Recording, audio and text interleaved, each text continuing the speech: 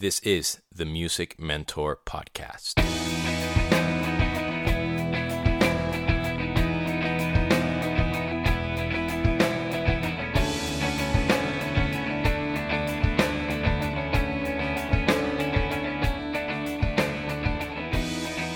What is up, girls and boys, ladies and gentlemen? This is Demian, your host of the Music Mentor Podcast, and welcome to episode number 87.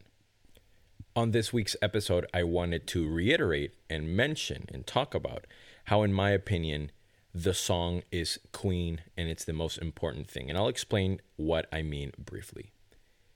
In this day and age, modern music, pop music, there is this tendency of having to change the songs constantly when playing live.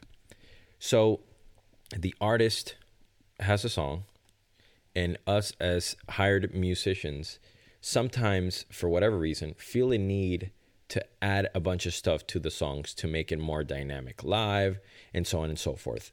And I'm here to talk about why I think that is not necessarily the most effective thing, the most musical thing, believe it or not, nor the most creative thing.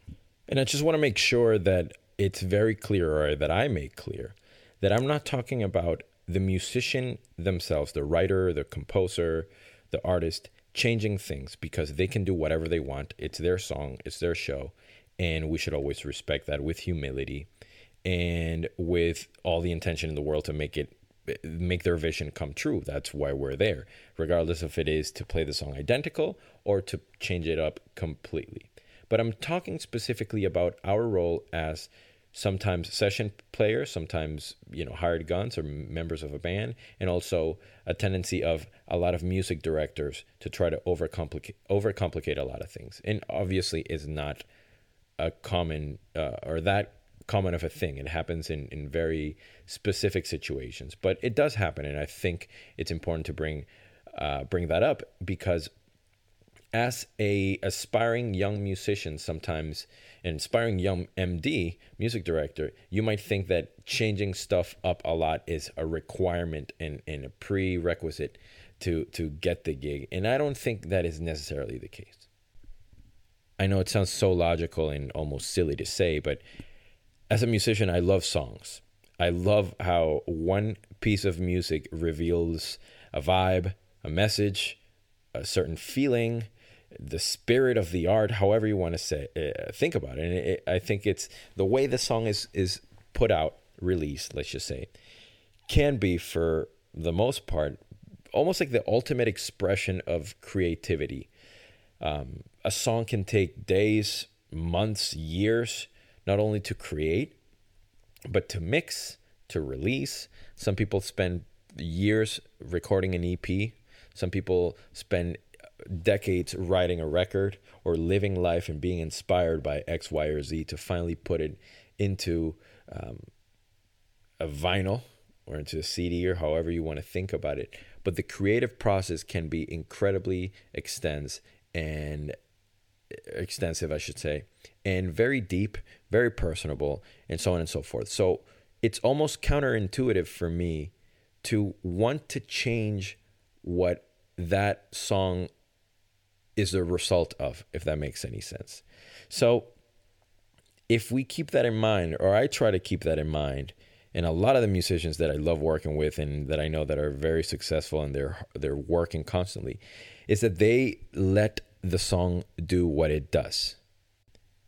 And by that, I mean they stay out of the way so that the song moves people, and those audience members that go see the song listen and hear the song that they fell in love with. Maybe I'm too much of a purist, but when I think of too many live arrangements, and that's a very fine line, and it's very hard to tell when is overstepping that line in terms of changing the song too much. Because something as silly as playing drums or playing guitar on top of a song that doesn't have any of those instruments is technically changing it. But I guess my point is, when you're in a relationship and we fall in love with somebody, we fall in love with them for who they are, not necessarily to change them. And that's a sure way of failing in a relationship or a friendship, is being with somebody and trying to change them. and trying to mold them into something they're not, that defeats the purpose of falling in love with who they were. We love who they are. So I almost think the same way as the song. My goal when I approach it, I try to be as musical as possible. And the first thing that I think about is to basically stay out of the way and learn the song verbatim. I think it's something borderline dangerous to assume that us, mere mortals, can just make a song better. I think that's almost like the epitome of ego in a negative way. Like, oh yeah, you have a song that you love and it's who you are, and you've spent so many days working on it and so much money getting it released, but I'm going to make it better just by playing some stuff on top of it. I think that's almost ridiculous. And it's almost like walking into a situation or a song predisposed that the song is not as good as it can be until you are a part of it. When in fact, I think the song is perfect. I think songs are perfect. I think that demos are perfect and just something creative about it, or about the creative process. I think that there's some perfection in terms of how it was created, why, when, and all that other stuff. And otherwise, the song would be different. It wouldn't be the same song if we keep changing it, obviously, which is kind of absurd that sometimes we need to think about it. So maybe you're wondering, okay, cool, I understand what you're saying, but how do I learn how to play the song, right? So I'll give you a few pointers that could help you get better at that, or try to, I want to say master it, but definitely exercise that ability and get better and better at that. So the first thing, as silly as it sounds and obvious as it sounds, is play covers and learn songs that you love, that you listen to, and try to learn them verbatim, try to learn them note for note. You might have to write charts, you might have to memorize section by section, you might have to listen to a lot of the other instruments to figure out hits over time and stops and so on and so forth. I would encourage you to work with people that know the song better, or maybe even ask around, check on YouTube or some other stuff to see how other people are playing it. I guess the biggest advice that I can tell you is that no song is too easy to learn. A lot of people assume that rock music or punk music is super easy. And I bet, I would be willing to bet that a lot of the best rock, like jazz fusion drummers couldn't play Do You Want to Dance by the Ramones and sound like that drummer as well as they do their other stuff. So there's beauty in everything.